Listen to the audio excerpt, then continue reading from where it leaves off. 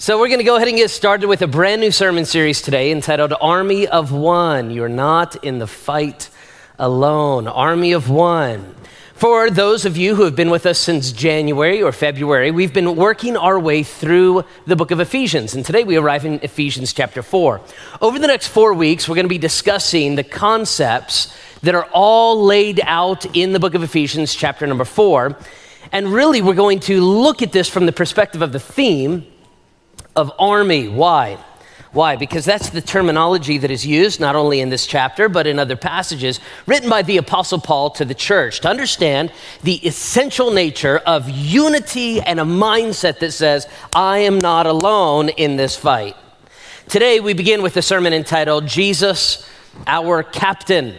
Ephesians chapter 4, verses 1 through 10 is going to be the text. I'm going to go ahead and read that, then we'll pray.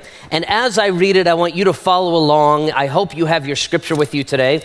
If you do not have a copy of scripture, that's okay. That's okay. Most of our scripture will be on the screen. But if you'd like a hard copy of the Bible, stop by the Connect desk on the way out. And I'm going to make sure I give you a copy myself. We want you to be able to follow along. Man, it's good to see everybody.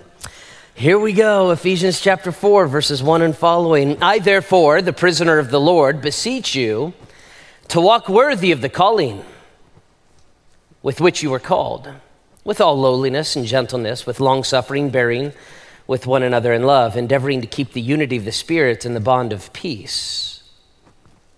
There is one body and one Spirit, just as you were called in one hope of your calling. One Lord, one faith, one baptism, one God and Father of all, who is above all, through all, and in you all. Notice all those ones there. He's trying to make a point, isn't he? Look at verse 7. But to each one of us is grace given according to the measure of Christ's gift. Therefore, he says, when he ascended on high, he led captivity captive and gave gifts to men. Now this, he ascended. What does it mean? But that he also first descended into the lower parts of the earth.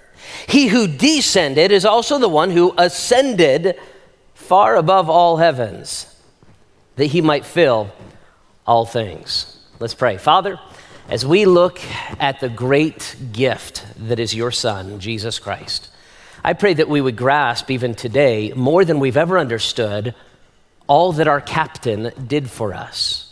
I pray, Father, for the hearts and minds of the men and women, the young people in this room who may not grasp in this world how connected they are to the greater kingdom. I pray, Father, for the one in this room today who feels all alone, who feels unworthy, who feels as if you don't care. I pray that today it would be very clear from Scripture how untrue those thoughts are. Wake up our minds once again to the truth of our connectivity to you and this larger army. In Jesus' name we pray. Amen. Sometimes we feel all alone in the battle, don't we?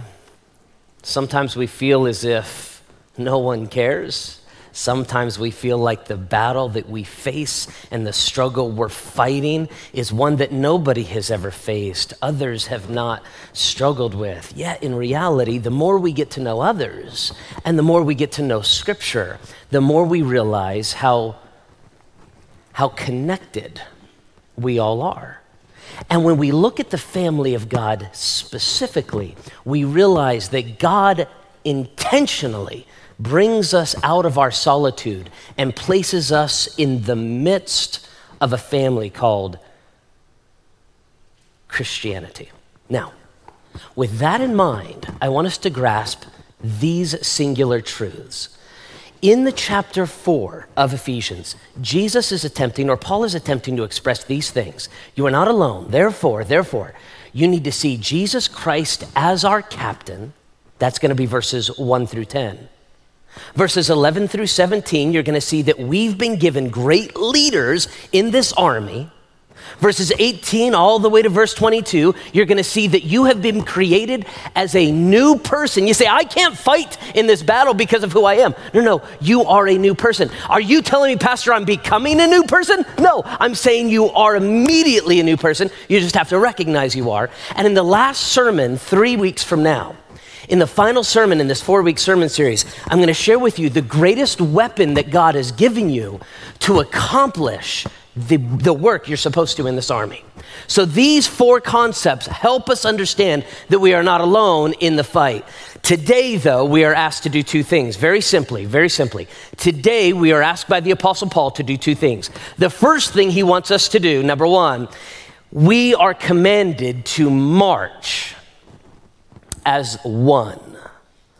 Why don't you say that with me together, all right? Let's engage the audience here together. Let's say this together. We are commanded to march as one. Let's do it again.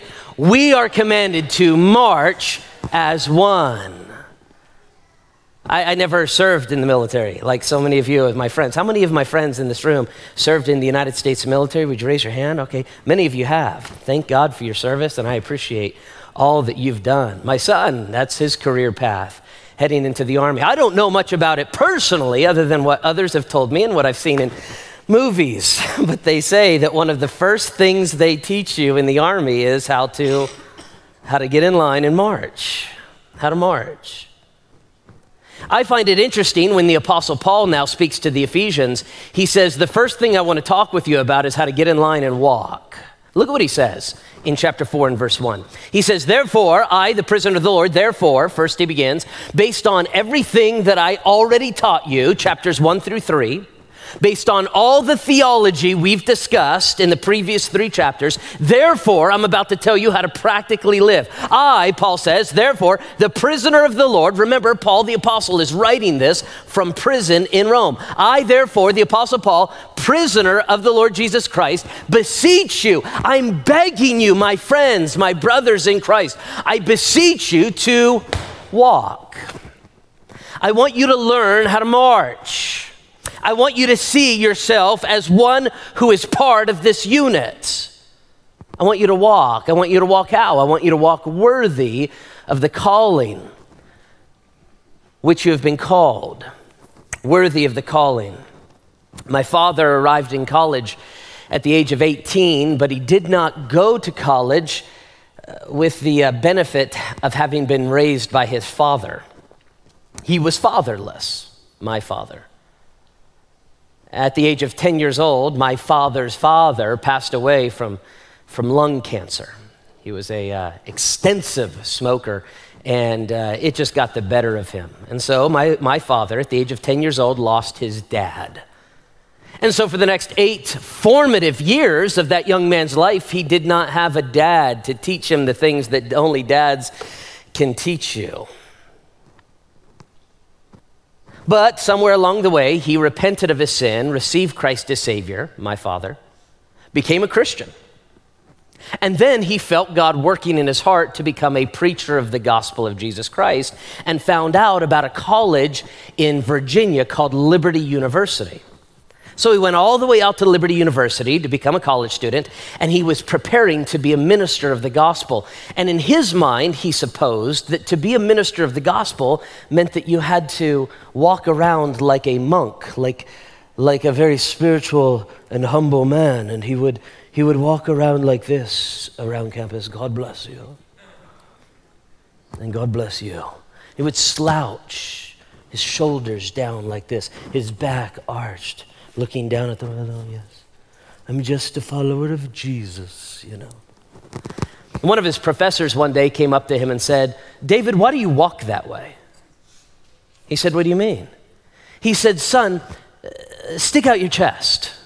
Put your shoulders back. Put your chin up. Look people in the eye. Walk around as if you have purpose. Don't you understand that you are a student at Liberty University? Number 2, don't you understand that you are a future minister of the gospel of Jesus Christ? Walk like it. Number 3, don't you understand you're a child of the King of Kings, the Lord of Lords? Stick out your chest. Put your shoulders back. Look straight forward and walk with purpose. What was he trying to do? He was trying to father a young man who never had a father to tell him these things. This whole illustration is not to help you have better posture. This whole illustration is to help each and every one of us grasp the same concept. Don't you understand the army in which you walk? Look at me, Christian, listen to me. Do you not grasp the army in which you walk? Now he says, I want you to walk worthy of it. I want you to see yourself as part of this greater kingdom. I want you to see the captain that you have, Jesus Christ, and I want you to walk as if you're part of that. That is, live your daily life in such a way that reflects on the position God has given you. Walk worthy of this calling. Now he gives you very clear instructions, because how are we supposed to walk other than how God shows us? Look in the scripture. Do you have your scripture? Look in the scripture. Look what it says in verse 2. It says, I want you to walk with all lowliness and gentleness.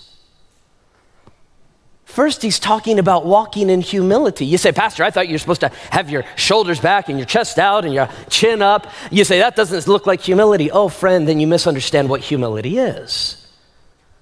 Humility is not walking around, oh, I'm a terrible person.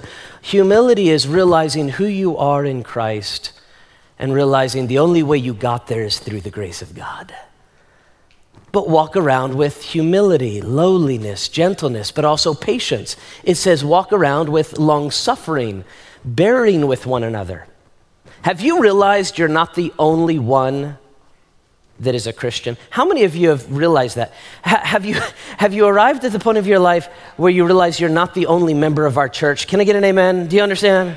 How many of you have come to the realization, anybody here that is 18 years old or below? If you are, raise your hand. Any 18 and below? How many? Raise your hand. Have you come to the realization most of you are not the only child in your home?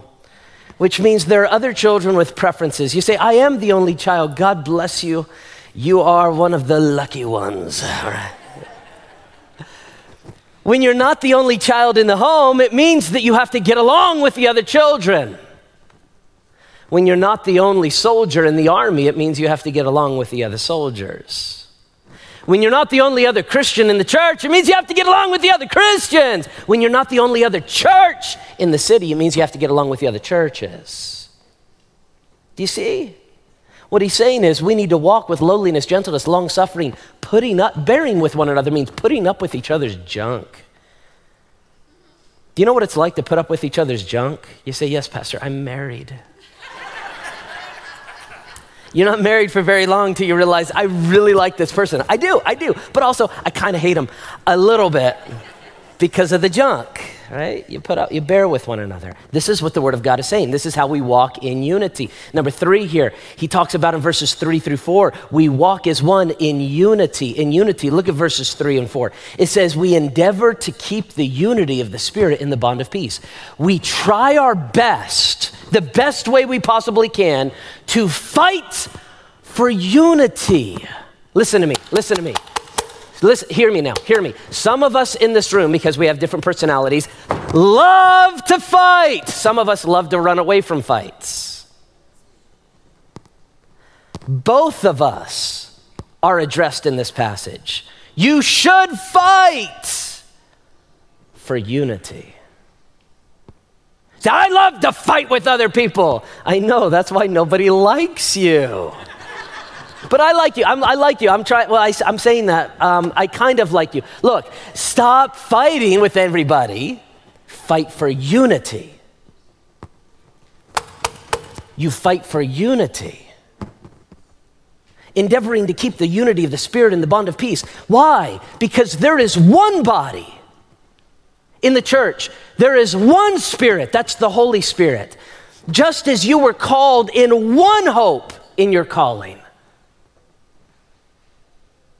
One of the great damning things that Christians have allowed in their hearts is a spirit of divisiveness, fighting, anger, clamor, evil speaking, vengeance, even toward each other. This happens in the local church level. This happens in the denominational level. This happens in the church citywide level.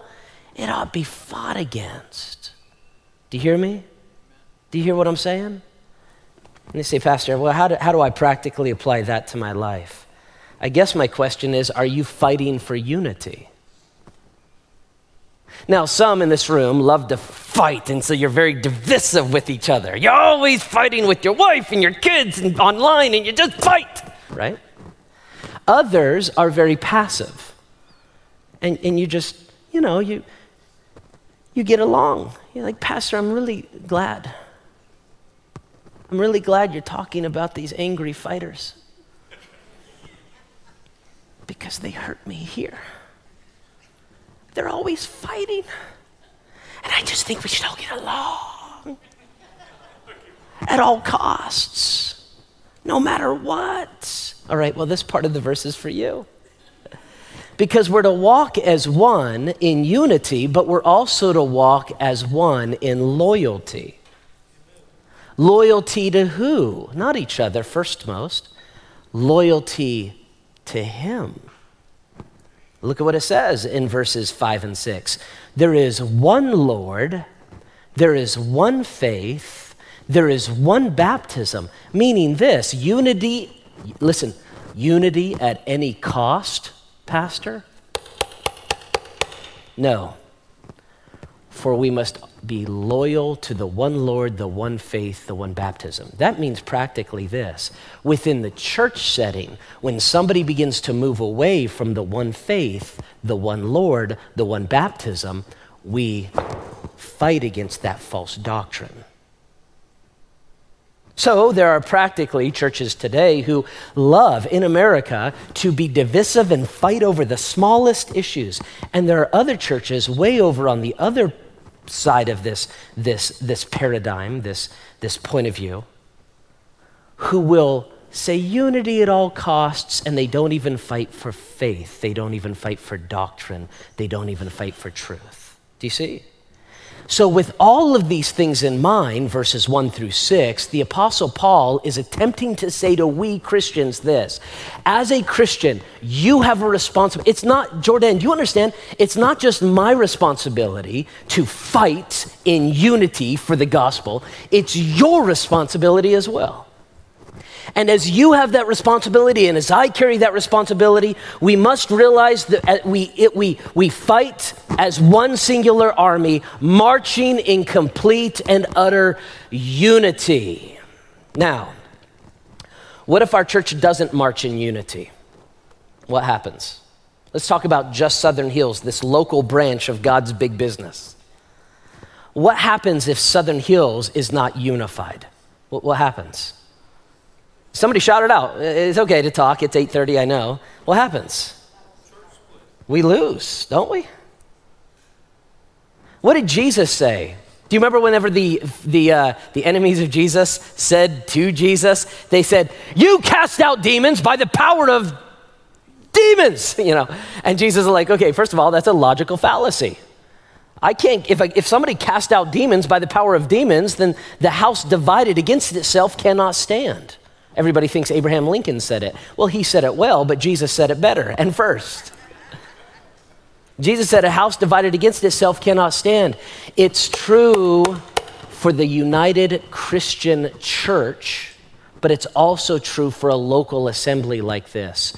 And it's true, listen to me, it's true for your family, it's true for your community, it's true for your company, it's true for your team, it's true for your country, it's true for the family of God. If we are not united, we will fall.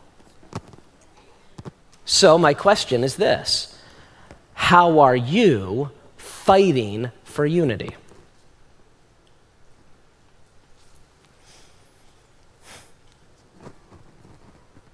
So I do a lot of fighting. Fantastic. How do you fight for unity?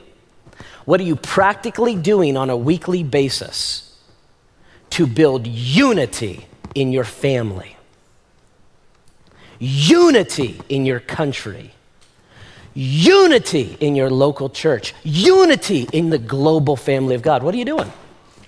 That's what Paul is wanting us to see.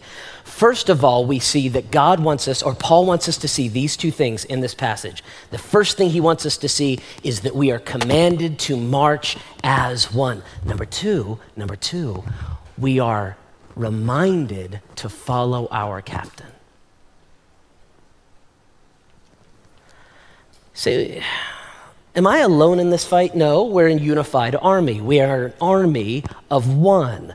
But we have a captain in which God has called us to follow his example. So what's the example that the Apostle Paul tells us we have? Look at verses 7 through 10. And these verses, for you Bible students, you scholars among us, these are some of the most difficult passages to look through. So we're going to go in depth, and I'm going to have to give some background. Verses 7 through 10. But to each one of us, grace was given according to the measure of Christ's gift. Okay.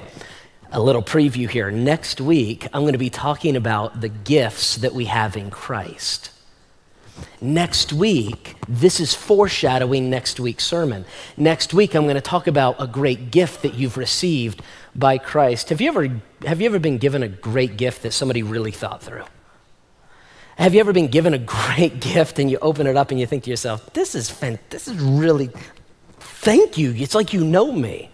Have you also ever been given a gift that you realize they stopped at Walgreens on the way over here?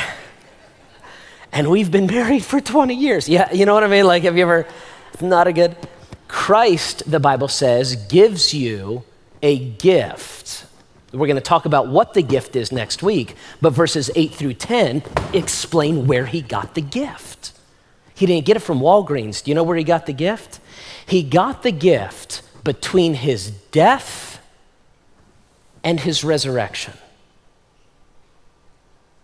When Christ died upon the cross, he secured your salvation, redemption, and permanent place in heaven with Jesus Christ. But what's really, really cool is that Christ brings you a spiritual gift. Many of you have learned about spiritual gifts, but you might want to know, where did it come from? We're about to tell you where it came from. Where did the gift of Christ come from? Therefore, he says, when he ascended on high, he led captivity captive, and he gave gifts to men. Do you know what happens when an army invades a region? A lot of people die, and they spoil that town or city. You know what it is to spoil something, right? It's to plunder something. Say, what does plunder mean? Picture pirates going into a city and plundering. They take whatever they want after they destroy their enemy. It's war terminology. Do you know what Jesus Christ did? He defeated death. He defeated the grave. He obliterated Satan. And when he did, he spoiled his kingdom and he plundered all that he had. And he gathers these gifts together, and now he presents them to those who are part of his kingdom. That's you and me. Look, it goes on to explain exactly how this took place. Now this, he ascended, what does it mean but that he also first descended into the lower parts of the earth? He who descended is also the one who ascended far above all heavens, that he might fill all things. This is called, and you're about to learn something that some will not learn until they have reached the advanced stages of seminary in their graduate program. So here we go. Are you ready? This is called the doctrine of the harrowing of hell. The doctrine of the harrowing of hell. Harrowing is an ancient medieval word describing the plundering and ravaging that occurs after battle. It establishes this doctrine, the complete and utter victory that Jesus Christ had over death, over the grave, and over the complete dominance that he had over Satan. See, sometimes we get this idea that Jesus and Satan, they're like these perfectly matched fighters. And sometimes Jesus gets one in, and sometimes Satan gets one in, and sometimes Jesus falls, and sometimes Satan falls. That's not how it works. When Jesus decided to go up against Satan, it was like when Muhammad Ali decided to go up against Sonny Liston. Do you understand? This is what it looked like. I'll tell you, this, do we have that? This is what it looked like, all right? The first time Muhammad Ali fought Sonny Liston, he was completely the underdog. I mean, you wanted to make a bet on Cassius Clay if you could. 7 rounds in, finally a technical knockout, Sonny Liston could not get out of the corner. That's not when this photograph was taken.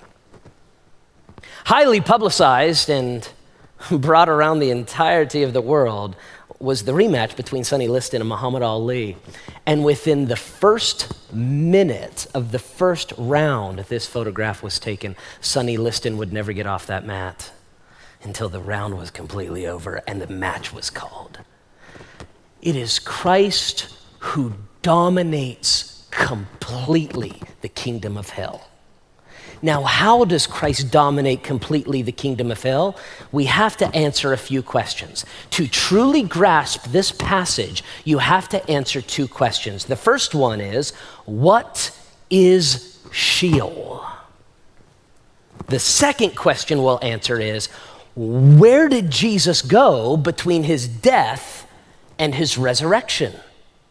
So let's talk about both of those to fully understand this passage. Number 1, what is Sheol? That's a good question, so let's go ahead and answer it. Sheol is a Hebrew word. The Hebrew word, it means world of the dead or the underworld. Well known in Greek mythology and all mythologies throughout history. The underworld, picture it in your mind the way it may have been described in some piece of literature or some movie that you've seen, and you're arriving close at the destination and the idea of what Sheol is. In the Hebrew, it's the word Sheol. In the Greek, it's the word Hades. In the English, it's the word grave or hell or pit. When you think of the word grave, you think of a 6-foot hole in the ground. That's not the concept here. It's the underworld. Have you realized yet the moment you die, you don't cease to exist? Unless you're a complete secularist, a materialist, meaning you only believe that what exists is physical. If that's what you believe, then you'll be sadly mistaken when you die that your soul goes on living. So where does your soul go on living? Where does your soul go on living? Well, according to Scripture, both Old and New Testament, it's a place called Sheol, the grave, Hades, the underworld. This is spoken of all throughout Scripture. You'll grasp this idea when you understand that the Old Testament talks about both the righteous and the wicked going to a place called Sheol after death. Yeah, the Bible tells us that Jacob went to Sheol. In Genesis chapter 37 and verse number 25, the Bible talks about Jacob, and he's saying, I'm going down to the grave. The word there, grave, meaning Sheol, the literal word meaning Sheol. He knew that when he died, he would go to the underworld, the world of the dead. But it wasn't just the righteous who went to Sheol, it was also the wicked who went to Sheol. That's found in the book of Psalms and many other passages. And according to Psalm number 31 of verse 17, it says, do not let me be ashamed, O Lord, for I have called upon you. Let the wicked be ashamed, let them be silent in the Sheol, in the grave. So what do we know about this place called the underworld? Sheol, the grave, Hades, hell, as it were. The Bible says that all, both righteous and wicked, go to the same place, this abode of the dead. The dead don't live among us. The dead live in a different place, the underworld. This is why we often, throughout history and culture, people talk about going down there versus going up there, all right? The underworld. Sheol, by the way, has 2 compartments. One is called paradise. The other is called hell proper, or Hades itself. One is a place of torment, pain, fire, and brimstone. The other is a place of comfort, described by Jesus as Abraham's bosom. And the Bible says there's a great chasm between these two in this underworld. It's best understood and described in Jesus' story where he talks about the rich man and Lazarus. Look what it says in the book of Luke, go ahead and go to that passage. Luke, chapter number 16. The beggar died and was carried away by the angels into Abraham's bosom. And the rich man also died, and being tormented in Hades, he lifted up his eyes, saw afar off, and Lazarus was in his bosom. So here he is in the burning place. Here Lazarus is in the peaceful place, and there's a great chasm between them. And the Bible says the one looks over to the other and sees him. Here's my question to you. Do you know what's going to happen to you when you die? Maybe I just won't exist. Maybe, good luck. Because according to the ancient scriptures of the Hebrew and the Greek and the New Testament Bible, you have to understand, the Bible says your soul goes on living. So good luck with that idea. You say, I do believe my soul goes on living. Okay, where will it go on living? The Bible says the rich man was in Hades and Lazarus, the beggar, was in paradise. You say, all rich people go to Hades and all poor people go to paradise? Is that what this is saying? No, it just happens to be that rich people have a very, very, very difficult time not trusting their riches to save their souls. Beggars often have no recourse, no hope. They're like, I don't know, trust Jesus? Sure, I've got nothing better. And so regardless of how he came to know Christ or how he became a believer, he found himself in this spot. The story is very interesting, which I won't go into detail, but the Bible says that as he saw Lazarus, this beggar, over in Abraham's bosom, paradise, he looks over and he yells, he says, please send him to dip his finger in water and touch my tongue because I am tormented in this flame. And Abraham responds and says, I can't do it. There's a great gulf fixed between you and I so that those of us who would like to come and help you can't, and those who would like to come over here and be in comfort cannot. The rich man looked back and said, fine, okay, fine. If you can't help me, please send him back to earth so that he can tell my brothers not to come to this place of torment. He has the prophets and the preachers. Let your brothers hear them. Because even if somebody was to raise from the grave, if they don't want to believe, they're never going to believe. Sheol, the grave, the underworld, described all throughout Scripture. So what happens then to Jesus when he died? Let's talk about that. What happened to Jesus when he died? Well, we see according to Luke chapter 23. Let's talk about it from the very moment of Jesus' death. Luke chapter 23 and verse 46 says, Jesus cried out with a loud voice and he said, Father, into your hands I commit my spirit. And having said this, he breathed his last. Jesus died. Luke chapter 23 verse 46. Right before he died, he looked over and said this to a fellow criminal, or to a criminal. He said in verse 43, go ahead and go to it. He said, assuredly, I say to you, today you will be with me in paradise. Who did he say that to? Who did he say it to? The thief on the cross is the answer. Let's try that again. Who did he say that to? The thief on the cross. He said, today you'll be with me in paradise. Do you think Jesus was lying? Yes or no? Answer is no. Okay, good. I almost got worried. All right. Jesus is not lying. That day he would be in paradise. Did he take this person and ascend up to the Father that day? No, very clearly no. In fact, when Jesus sees Mary Magdalene later on the next 2 days later, or a few days later, Jesus says to Mary Magdalene, I have not ascended yet to my Father. So where did he go? Where is paradise?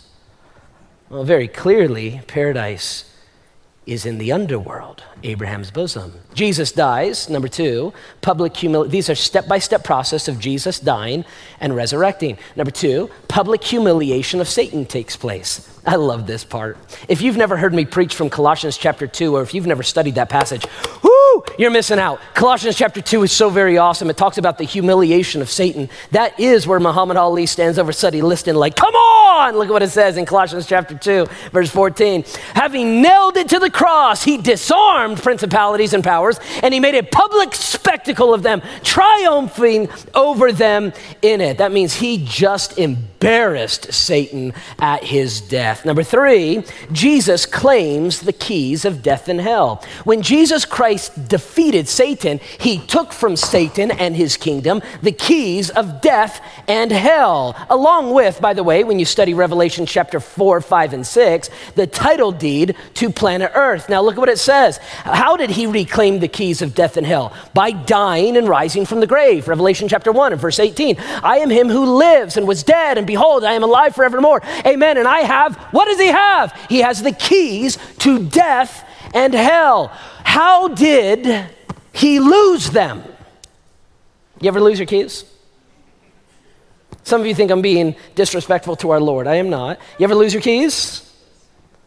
See, how did you lose your keys? Maybe you gave them to your children. And your children lost your keys. I'm not projecting here at all. I'm not. Okay. God gave the title deed to planet Earth to Adam and Eve. He gave all responsibility to the kingdom of the earth to Adam and Eve. And what did they do? They sinned against the God of heaven, and in doing so, they lost the earth. It was cursed, and they had no power over life and death anymore. Sin came into the world, death by sin. So death passed upon all men, for that all have sinned. Now God's in a place where he has not the earth, it's being deeded over to Satan. He's the prince and the power of the air, the God of this world, the Bible says. He no longer has the keys to death and hell. How does he get them back? The answer is he dies upon the cross, is buried, and he defeats death, the grave, and Satan. And what happens next?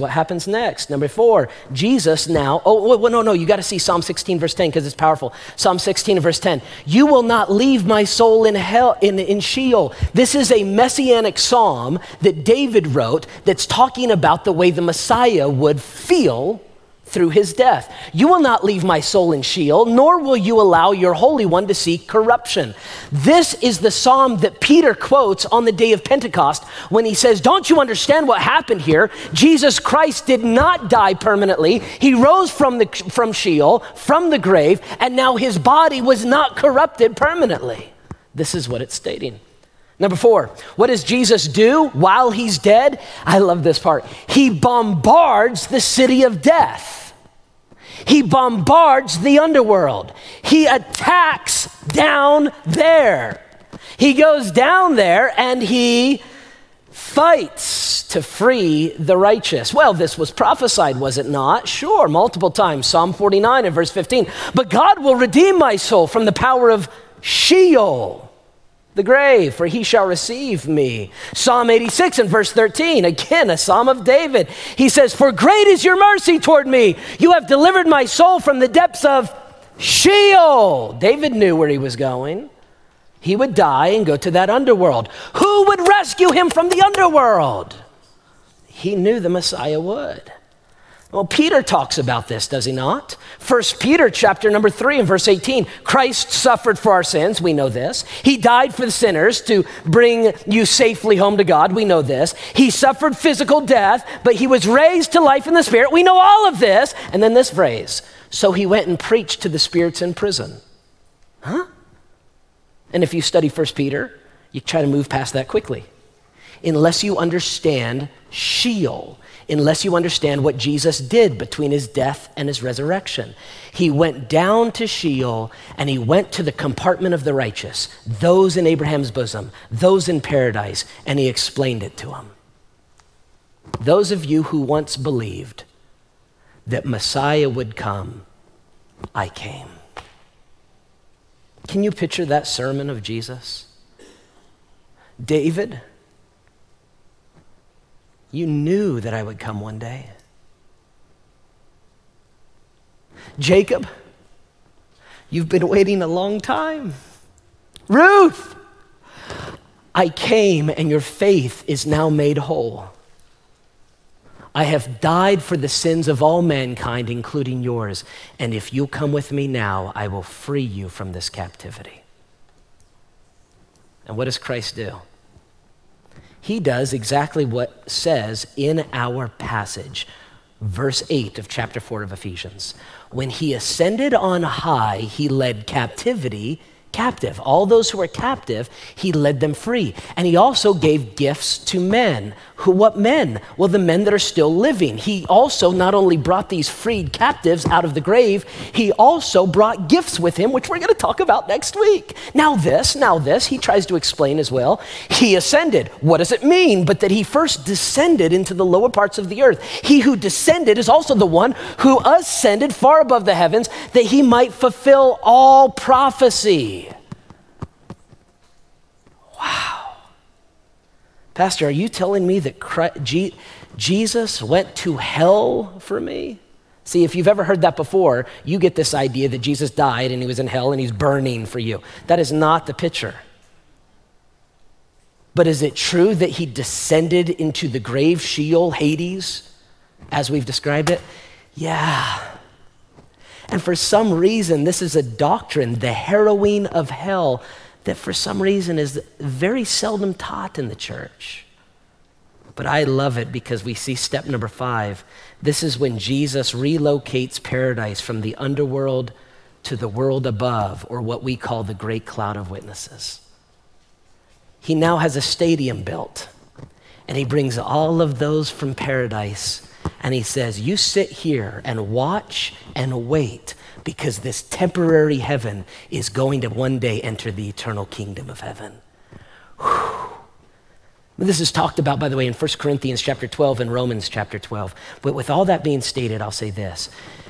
Would you not agree with me that our captain is certainly a brave leader to follow?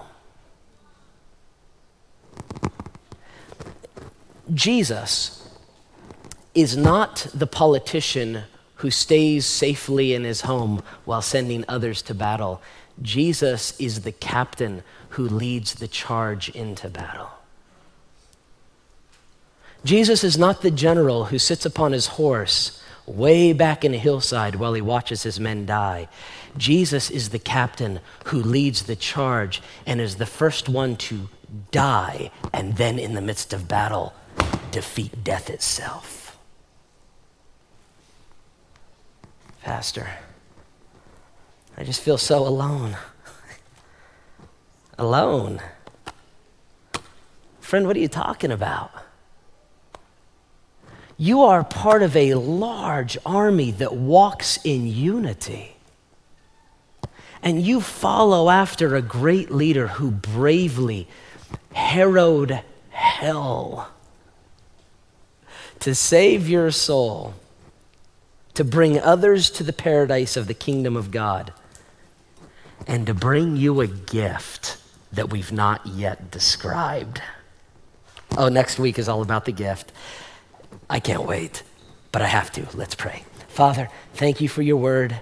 Thank you for the truth of it. God, we've learned so much in these few moments. I pray, Father, that much of this truth would stay in our minds, that we would understand it, not just for biblical knowledge, but, oh God, so that we can follow the example of your bravery and that we can fight for unity. This we pray in the name of Jesus Christ.